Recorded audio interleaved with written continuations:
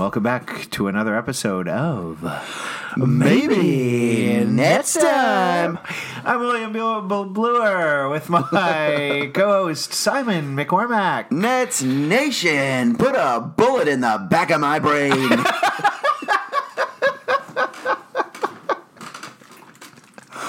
Yeah, odd that this is the timing for the on-air suicide because we have just won 2 games in a row. Yeah, that's true. Don't forget that we've lost, 8 straight. 11, right, we lost 8 straight and 10 of 12 or 11 of 13, I don't remember. Anyway, we still lost an enormous number of games, Nets Nation. As you are no doubt aware. But we are back, as we are each and every week, to bring you the latest, the greatest in Nets gossip. Honestly, I think that something happened, like the algorithm on Instagram is not showing Nets players and what they're doing, unless, so I have to actively look them up if I want to see what's going on, which does diminish my capacity to be a fount of gossip. Yeah, as I once prided myself on being. Yeah. So that is just a long way of saying there will not actually be a gossip section of today's show. That's a shame. Okay. It's a pity. But we do have, I would think you would agree with me, Simon, in spite of your stated wish for death, a lot to talk about regarding the Nets this Absolutely. week. Okay. Let's get right down to it. Today is December 9th, right, Simon? Yes, that's right. I just want you to be here to fact check me. Yeah. It's December 9th, which means it's one day after December 8th. Mm-hmm. December 8th being what? The day that Spencer Dinwiddie could be signed to an extension. So this is in the forefront, I feel, of Nets fans' minds. Yep. We were at the block. We were in the block for the Raptors game the other night. Sean Marks, GM of the Brooklyn Nets, 7-foot-tall man who has been seen posing for photographs with Simon McCormack at Brooklyn Bridge Park. Yeah. Check out our IG. That thing is highlighted.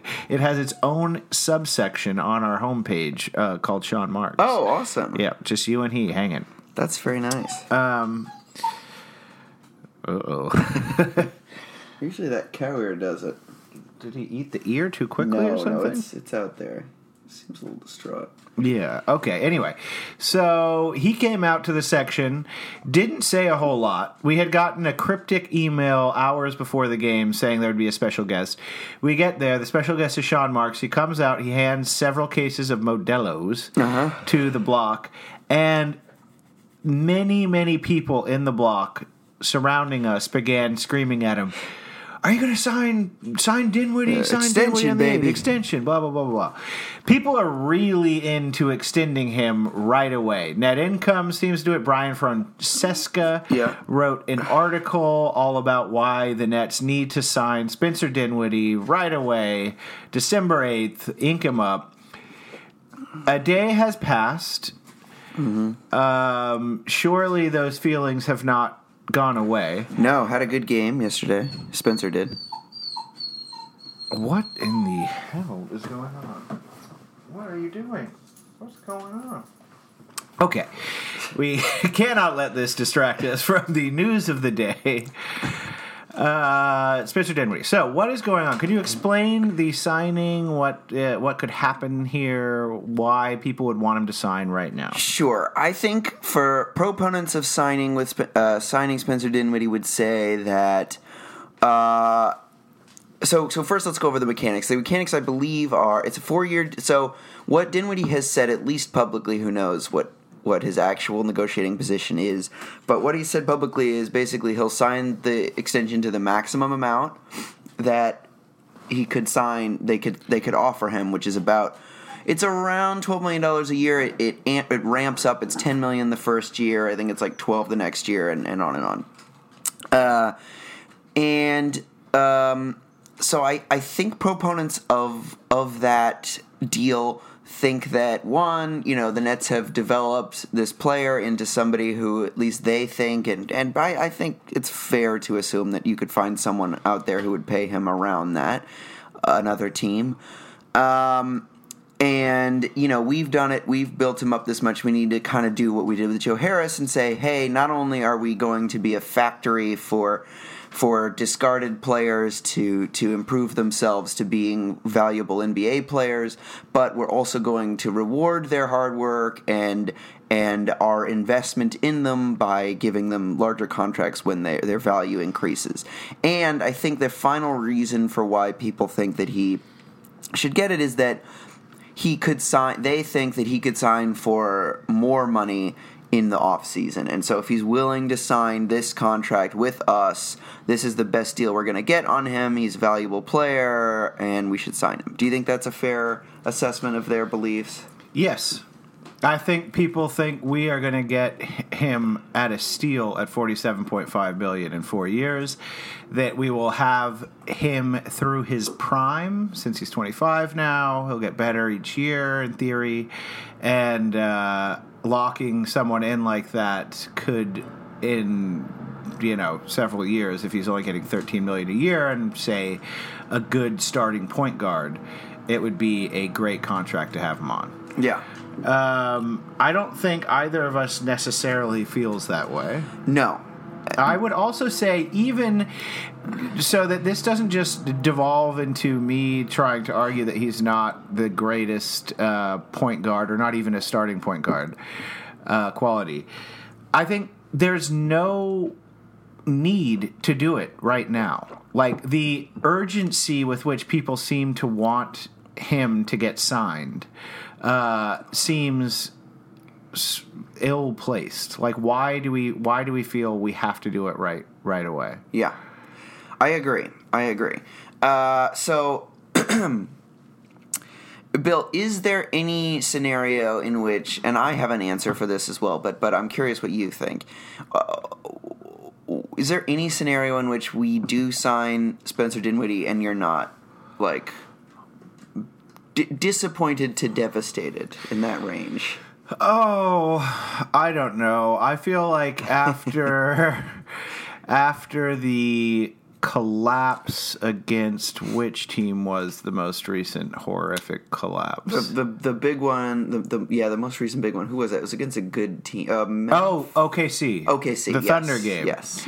I feel like a part of me that game broke up with D'Angelo Russell, which I think I've said probably 10 times. Yes. And it never sticks. We always get back together. When I say that, everyone's like, okay, I'm not going to say anything bad about D'Lo. Exactly. Because I know they're getting back together. Yeah, and when I do, I get my head bit off. It all goes back to D'Lo eventually, because they're inevitably back together. So at this point, it is a good contract if Spencer Dinwiddie is a starting level point guard.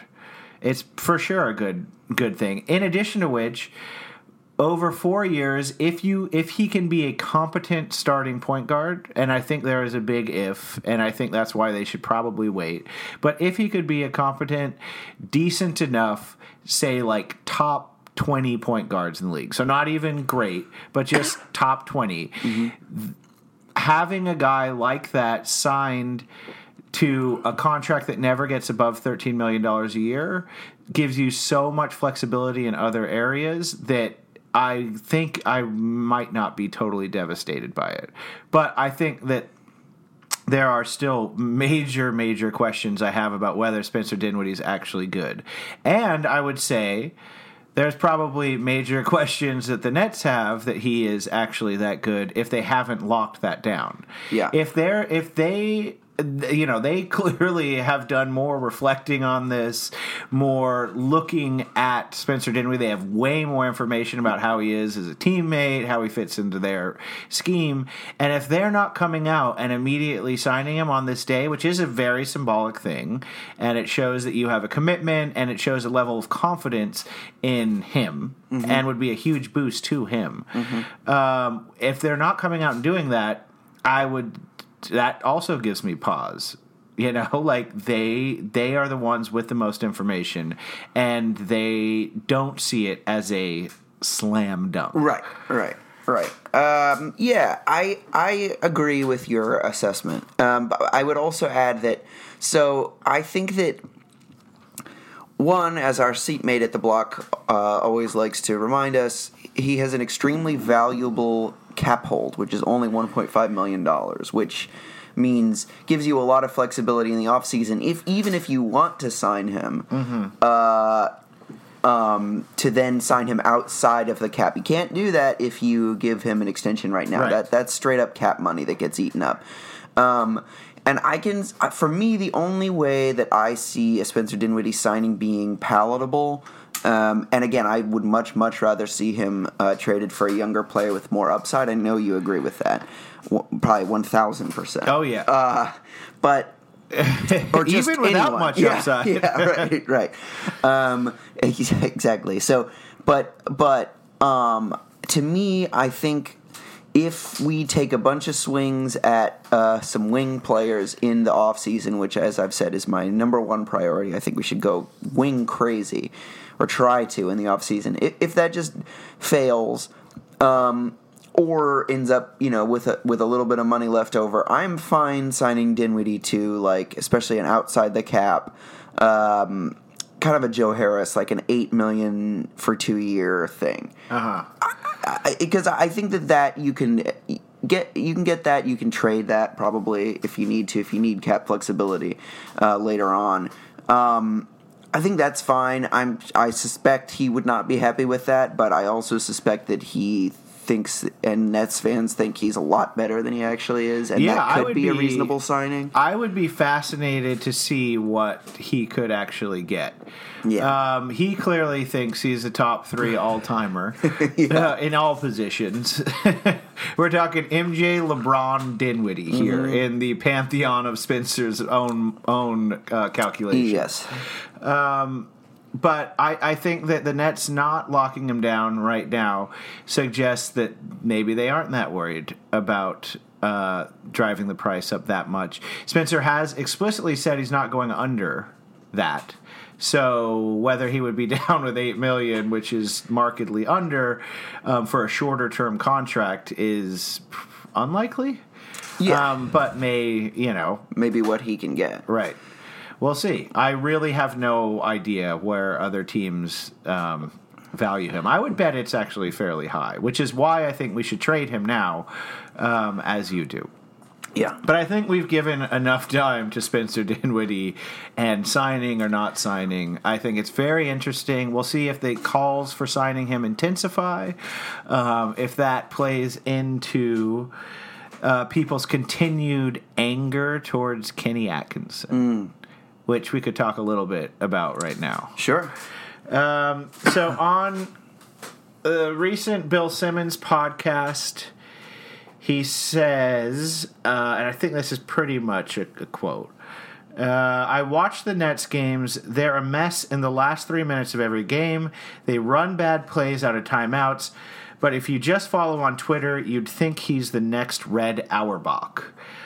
He also added a tweet that said, now that Fred Hoiberg is gone, I think Kenny Atkinson is my new favorite, quote, they're definitely screwing this up, last-minute NBA coach. So Bill Simmons getting some shots in at old Kenny Atkinson. This was coming right after the absolutely catastrophic conclusion to the Oklahoma City game, where we blew a 23-point lead on some extremely bad both in-game plays. D'Angelo shot the ball way before he should have. We had a chance to inbounds it, ran a play where 3 of the players that are good ran around haphazardly and didn't get open. Jared Dudley got the ball and more or less lost it immediately. So there was a lot of heat coming at Kenny earlier in this week. The last 2 wins, as wins can do, have somewhat, tempered the calls for Kenny's head a little bit. But I think Bill Simmons' point that Kenny Atkinson is the new they're definitely going to screw this up last minute coach. is giving Kenny Atkinson way too much credit. Or at least Hoiberg not enough credit. Or Hoiberg not enough credit. This season, Nets are 4-11 in close games, which is 267%, and the Bulls are 5-9, so 357. They're better this year. And last year, they were over 500 in close games, where we were a dismal 19-31. So we've been Kenny Atkinson has been a much worse, or the Nets have been a much worse close game team. I would argue Kenny has been screwing it up for much longer than Hoiberg. Yeah. But what do you think about all this Nets coach trash? Well, look, I don't have as much vitriol as some in the Nets verse who I think there's a lot of, and this happened with the Lobos, I think this is a very extremely common fan thing to do. Yeah. Like, if you feel your team is underperforming, you could sit around and say, like, this player needs to do this player isn't doing that, this whatever isn't being executed the way it should be, or you can just much more easily say the coach is one guy, he's fucking this up. So it's very convenient in that way. Yes, and it is unbelievably common. There's no real I don't really fault people for doing this. It's just such a common and obvious thing to do. I definitely think, as I know you do, that Kenny deserves some of the blame. I think, as I believe you do, but I'll let you speak for yourself. Think it would be not a good decision to fire Kenny Atkinson right now. I don't know I don't know that there's another, it would be great to get Budenhauser or something like that, but he's busy coaching a great team. Mm-hmm. Like most good coaches are busy coaching better teams right now. Right. We could probably get Fred Hoiberg, but I just don't. I'm listening. I just don't know, how much that moves the needle. It does, any time that a coach leaves, even like a coach that's, not liked by his players, which there's no real indication that I'm aware of that he's lost the locker room. Nobody likes or respects him. I haven't heard that. Maybe it's true. But even when a coach like that is fired, there is some trauma. There's some, whatever. It's not a good feeling. So, no fire Kenny Atkinson. No, I don't think he's like the largest component of why the Nets stink. But yeah, I think it is fair for him to be criticized. I do think that his inbounds are terrible. I mean, they're just self-evidently terrible. I do think that there is something to the psychology of Nets players, always thinking that they're going to lose, and Kenny Atkinson not being able to instill in them that, they should have confidence, that they should play not freaked out, because they just play totally freaked out in the, I don't know if you saw and I know we had to leave for the Toronto Raptor game, but even in that game, there were situations in the last seconds of the overtime where players were doubling, they were kind of hedging on other players and not really sure if they were supposed to be doubling or whether they were supposed to be staying on their man or switching or what. There's just total discombobulation that seems to happen every single time on defense, and on offense the ball just sticks. The only thing that happens is somebody sets a screen. After that, that's the only thing that happens other than it's Dinwiddie or D'Angelo. Yeah, exactly. Being forced to score every single time. Exactly. And, Kenny deserves some blame for that, so I'll wrap up with that. I don't have a whole lot, because we did talk about it last episode with the question from Bellafor20. Yeah. But I will, the final thing I'll say about it, Net Daily, during the Oklahoma City game, tweeted, because of course he rides hard for Kenny Atkinson and the Nets being arguably the best team in the East.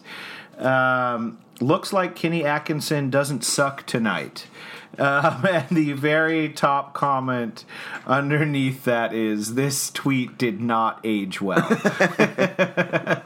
Because about 45 minutes later, arguably the biggest indictment on Kenny's whole tenure here came down in that end of game, how he handled the end of that game. Yeah. Headline of the week, Simon. New York's NBA teams don't have much to celebrate. These fans cheer anyway. Yes. In the print edition, which I got, Oh, nice. we're in it. Okay. Oh, that photo is wonderful. Yes, the photo is in it. It's very badly printed. But it is in it. It says more whoops, like whooping, than wins. That's their headline. That's the headline? That's the headline. The Times has horrible headlines. They really, really do. So, for those of you that aren't familiar with this viral article that we're talking about, there was a feature written in the New York Times about our very own Brooklyn Nets block, which Simon and I are very proud members of. Yes. There is a picture. Everyone who's seen the picture has asked me if I was asleep in it. I was not. If you really zoom in on the image, my eyes are open. It's just a funny angle. Simon is alone in the crowd drinking a Coors Light, and two other people are up dancing. I'm not alone in the crowd. I'm right next to you. No, alone. Just in that you're drinking during the photograph. During the photo. Sure. It caught me taking a little snooze and you taking a sip. Not a flattering photo, but fun to be featured in the paper of record. Mm-hmm. Have you ever been in the Times before? Yeah, I had two stories that I wrote actually published in the Times. Oh. Humble brag. This is all just a setup for you to be able to say that's that. Right. Lip Sanity asks, so now that your picture has been in the Times, will you start charging a subscription fee for your podcast? What do you think? Should we? No. I think we have always been for the people, all the time. Right. Thank you for asking, Lip Sanity. I mean, the overheads for this show are continuing to increase. Yeah, that's true. We have two mics. We have two mics. I'm making a lot more coffee than I normally would to keep you up. We haven't had a Bud Light Lime while recording in a long time. I know. It's because we're doing these early morning things. Yeah. Maybe we're more coherent. Yeah, I'll never know. Yeah. Anyway, no. We could make a killing were we to start charging a subscription. That's right. Who do you think would pay? Like maybe your mom. Maybe my mom. Yeah. I can tell you, both of my parents would not. So, Simon, in the Tankathon update, which I think is something we need to keep a very close watch on as the season progresses, in our effortless tank, we are currently 6th, which gives us a 9% chance at the number 1 overall pick and a 37% chance at a top 4 pick. Great. I like those odds. I like those odds, too. Yeah, is there any... never mind. You probably don't have this on the top of your head, but I wonder if there's any way that if you're like in the top 3 that you're like have a 50% chance at a top 4. Is that possible? Or it just doesn't get any higher than if you get the number 1, if you're the worst team in the league, then you have a guaranteed number 5 pick. Okay. So even if your odds aren't necessarily that much better to get the 1 through 4 or the 1, but then what happens is after those 4, it goes to the next highest team that hasn't already gotten it. So the 1 would guaranteed be 5th. Got it. So yeah, that's like the Suns are going to lock down a guaranteed top 5. Got it. Unless we get back to the 8-game slide that we were just on. Right. Which is very possible. Entirely possible. There was a Ringer article on Jarrett Allen that you sent me, Simon. Yeah. You wanna react? Yeah, sure. So basically the premise is Jarrett Allen has exceeded expectations. Nets love him. He is an exciting young player. And Karis LeVert went down. He could be plausibly like the player that you turn to and say, okay, Jarrett, time to step up. We're going to run a lot more plays for you. The Nets are not doing that, and that's by design. Basically saying that the centers, both league-wide and in the Nets system in particular, are just not super valuable commodities. They're just sort of interchangeable. Like if you have somebody who can block shots and run at the rim, that's the best you're gonna do. You're not Right. looking, and maybe you shoot threes. That's like the best you're gonna do, and that. Yeah, so just saying that, and then I think we've talked about that Jarrett is simultaneously one of the most exciting, most hopeful parts of this team, and also a player that you don't really think about a lot of games. Yeah. And, there are exceptions. They're like a Joel Embiid is a guy who makes a massive impact and can carry a team, but generally the center is not going to be that position in the way the current NBA is set up. Yes. So while Jarrett is a fun and certainly good, better than expected player, whether that translates to him being, a super impactful player ever is very much a question. Yeah. So we've got some questions this week. Yes. It's not all mailbag, but there's quite a bit in the old mailbag. Yeah. First one is from the H Train. Yeah. Wow. If you were to create a Nets-themed nativity scene, a net-ivity scene, if you will, who would be which biblical figure and why? Mm-hmm. So this reminds me of a night at a quiz night when we were doing trivia. Uh-huh. And we had there was like a special round or something, and it was like women in the Bible, right. And you could wager, like, were you good at it? Should you wager on it? And the H Train was like, I'll put it all on this one.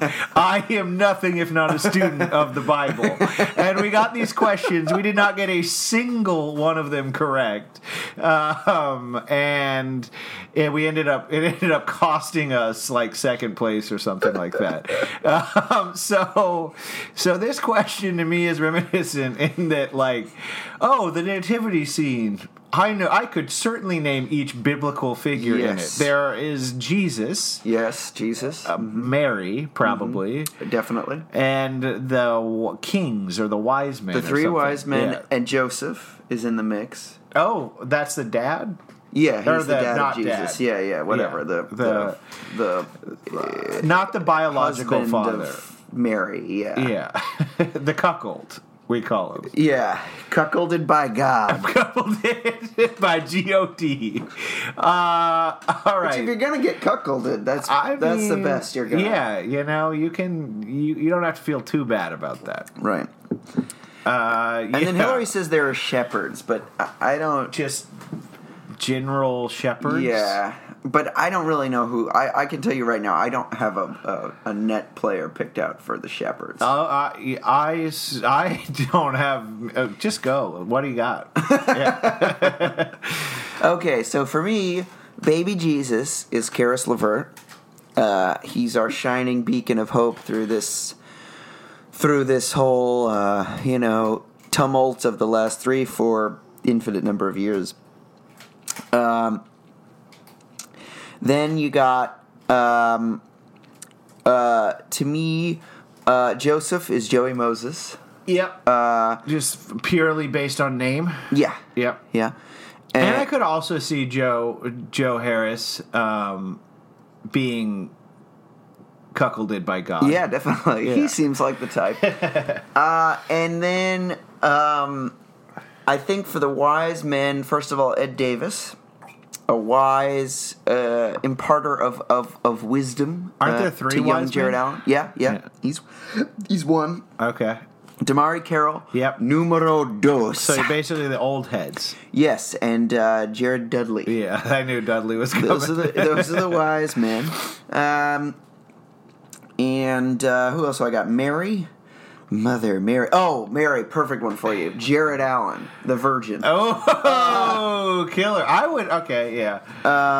And is that it? Is that all I need? I think that's all I need. I could see Mary being Spencer Dinwiddie. Because like because she gets pregnant, Joseph is like, hey, like how did that happen? You know? He's like, what? Nothing. It was crazy. You're crazy. It was God. The refs tonight are terrible. Huh? Yeah, he was like complain about it, argue in the face of very obvious counter facts. Yeah. So okay, that's great. Thank you for the question, H Train. Keep them coming. I know maybe we move away from the biblical stuff. Yeah, we're starting. We don't all know it as well as you. Okay.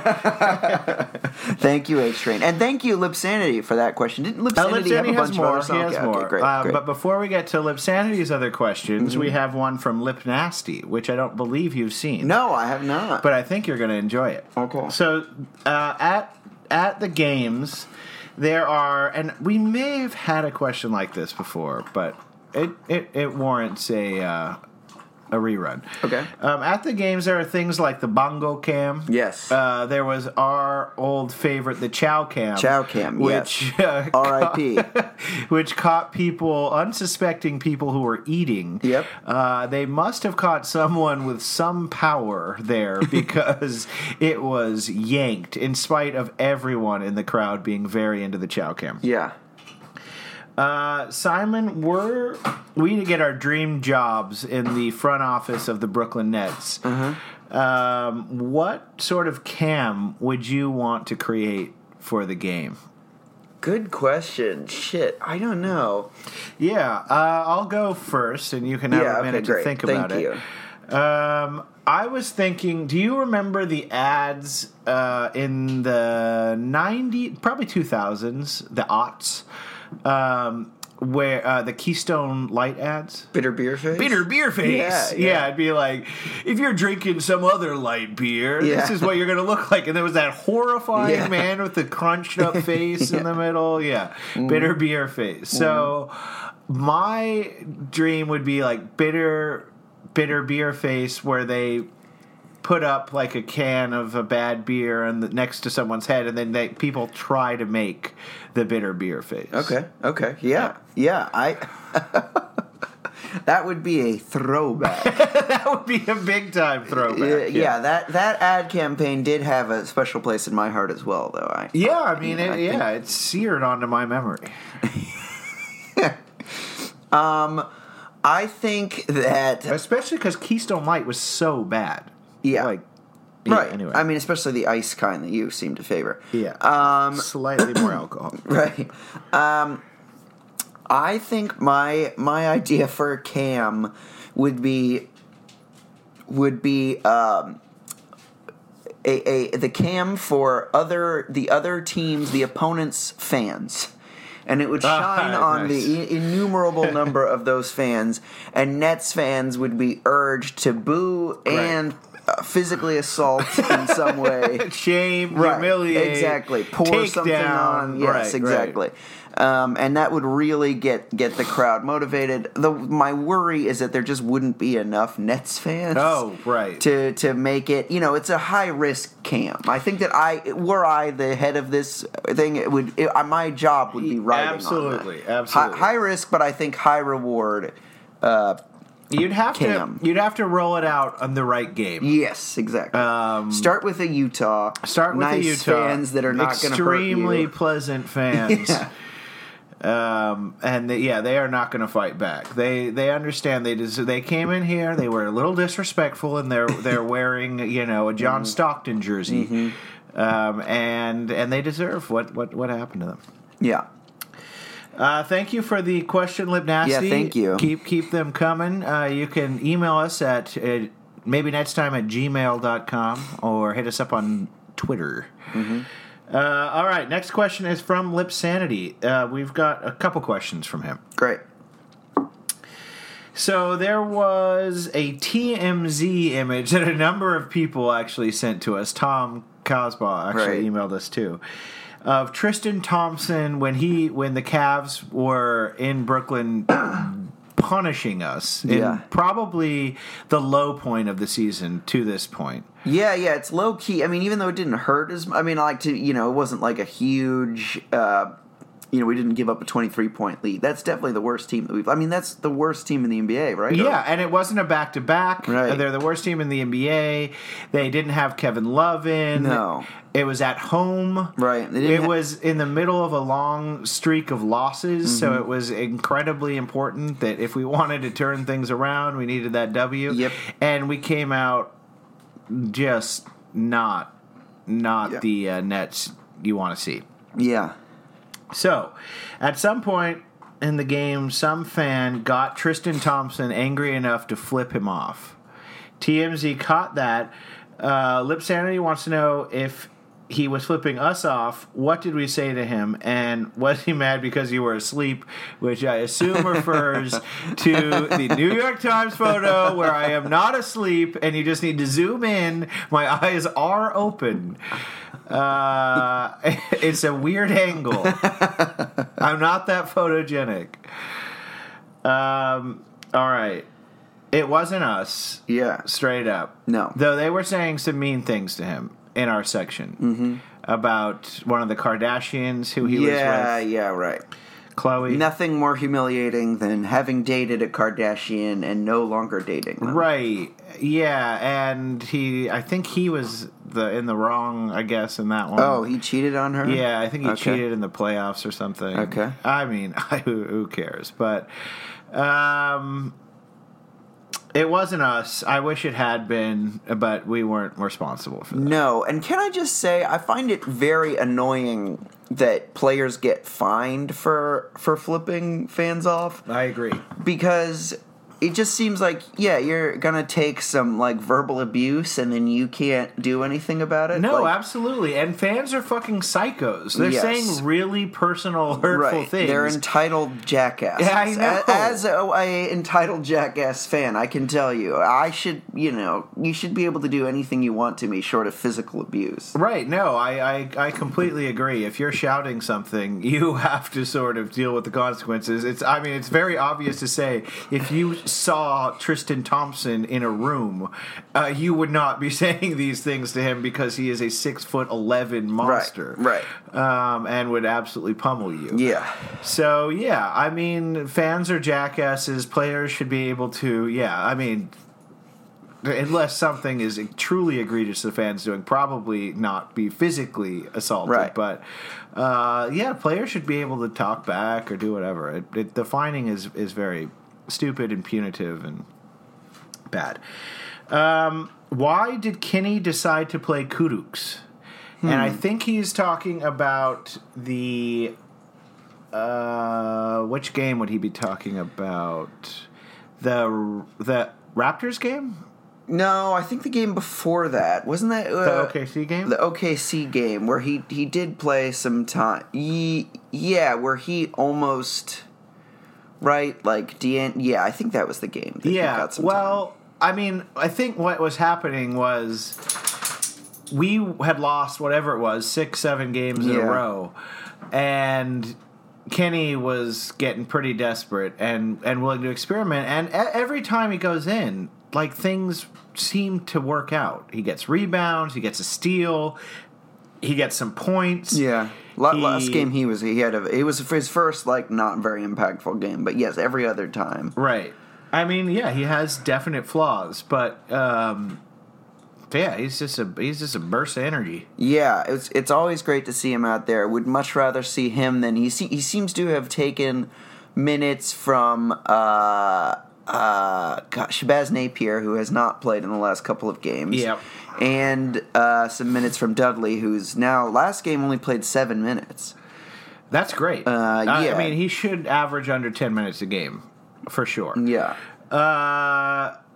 Speaking of some of these guys who are starting to see a decrease in minutes, Manimal has there was that little scandal about that. If you want to talk about an insipid online scandal, that is one to look at. Did you read what happened? Yes, he liked a comment that was you should play more than Dudley or something like that. Yeah, I think he said that bum Dudley. Yeah, and he liked the damn comment. Right, yes. And it's very, very silly. Yes. Clearly blown way out of proportion. Yeah. But this Kurucs question raises others. So Napier is falling out of the lineup. Manimal isn't playing at all. Dudley isn't playing much. Hallelujah. December 15th is right around the corner. Okay. 6 days from now. We'll probably cast after like the 16th or 17th again. That is the first day that 5 or 6 Nets can be traded, and that 100 or so other players in the league are officially able to be traded.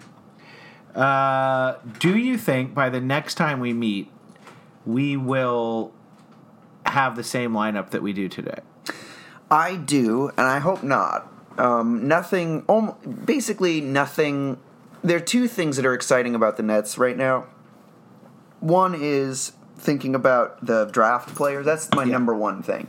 And and the second thing is, what sort of distressed asset could we pick up from another team for one of our older players? Yeah. I am captivated by the distressed assets out there. Frankie Smokes, top, high on the list. Yeah. Markelle Fultz, very high on the list. Big time, yes. Big time. That's becoming a trendier point of view. Yeah. The glue guys are two, they're not fringe figures in the Nets universe. No, certainly not. I doubt that it's going to happen on the 15th, but I'm very excited that it is about to be the time when this sort of stuff can happen. Yeah.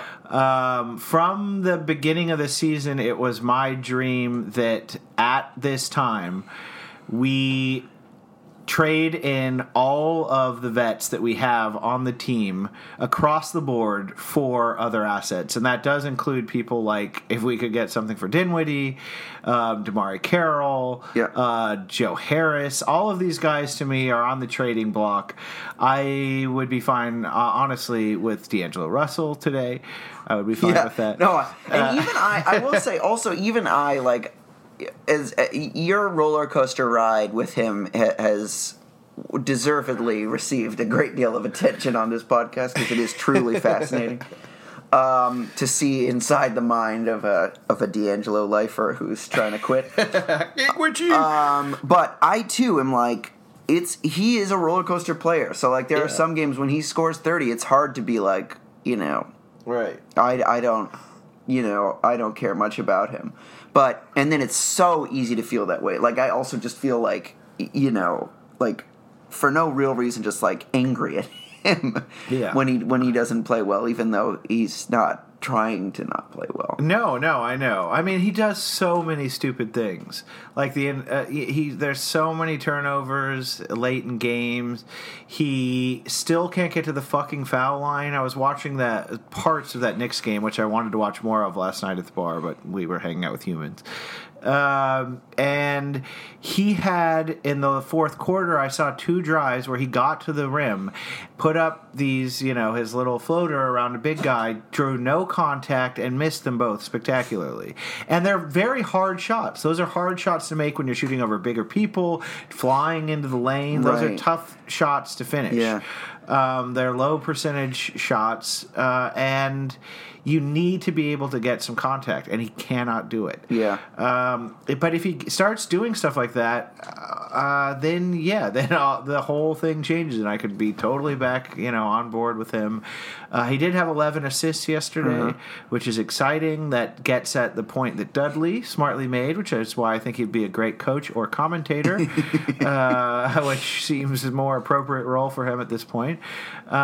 Where if he's having a bad shooting night, which he did yesterday, he contributes in other ways, and 11 assists is a massive contribution if your shot's not going down. Yeah. What were we talking about? What were we talking about?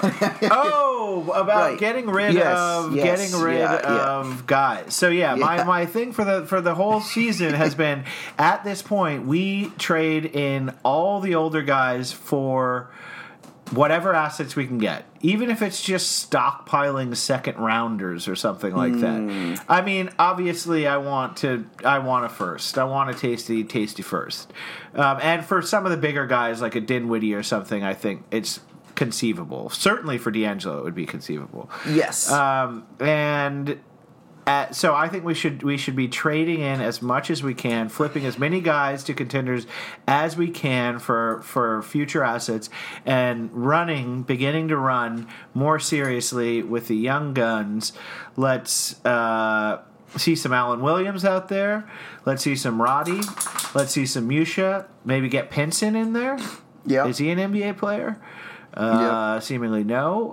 Trevion Graham when he's back. Let's get him a little run. He'll get some run. I think he'll get a lot more than people are anticipating. Kenny Atkinson very clearly likes Trevion Graham. Yeah. Thinks he's incredible at defense. Had really high praise for him. Obviously went with him a lot in preseason. He's a guy he's interested in. Yeah. And for that reason... you don't trust him? You think he'll be horrible? No, I like Trevion Graham too. I was an early buyer on Trevion Graham, and he's on such a great contract. Yeah, I know you are.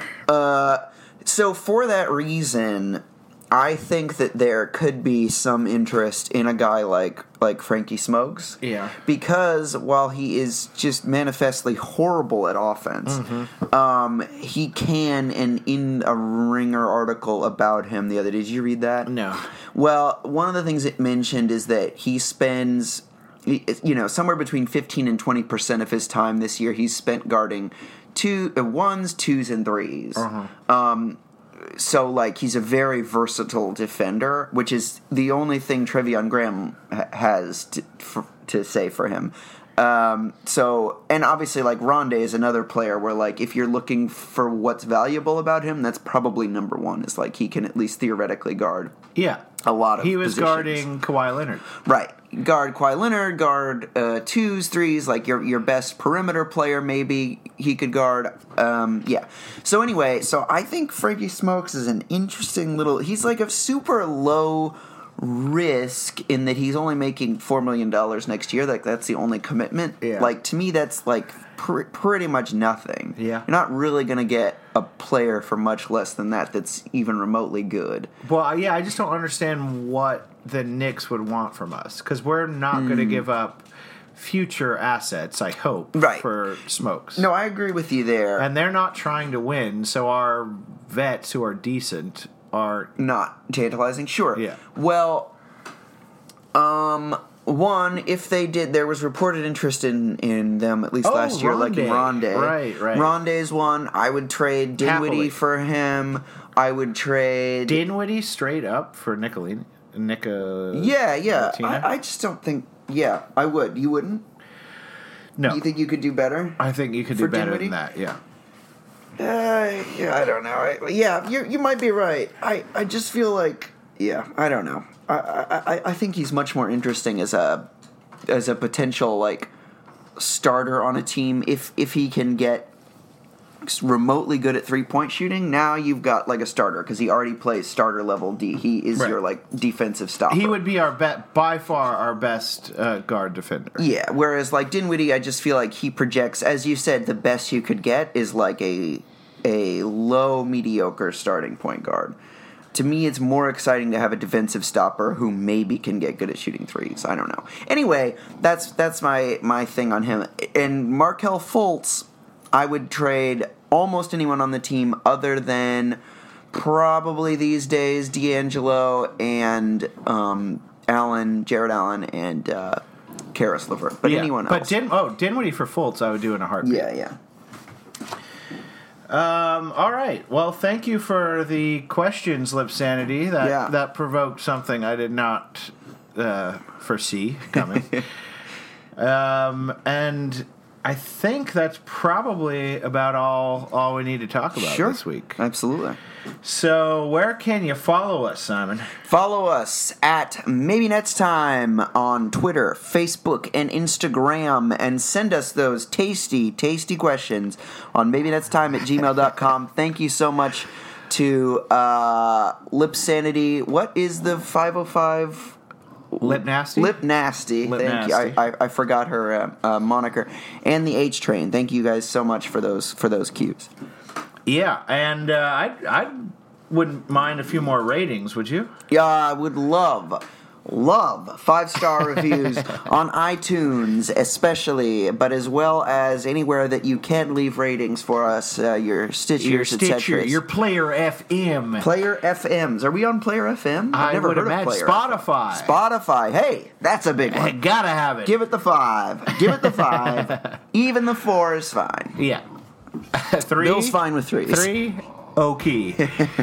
Yeah, I think that'll do it for this week. We will go ahead and see ya next time. I was tired of my lady. We'd been together too long.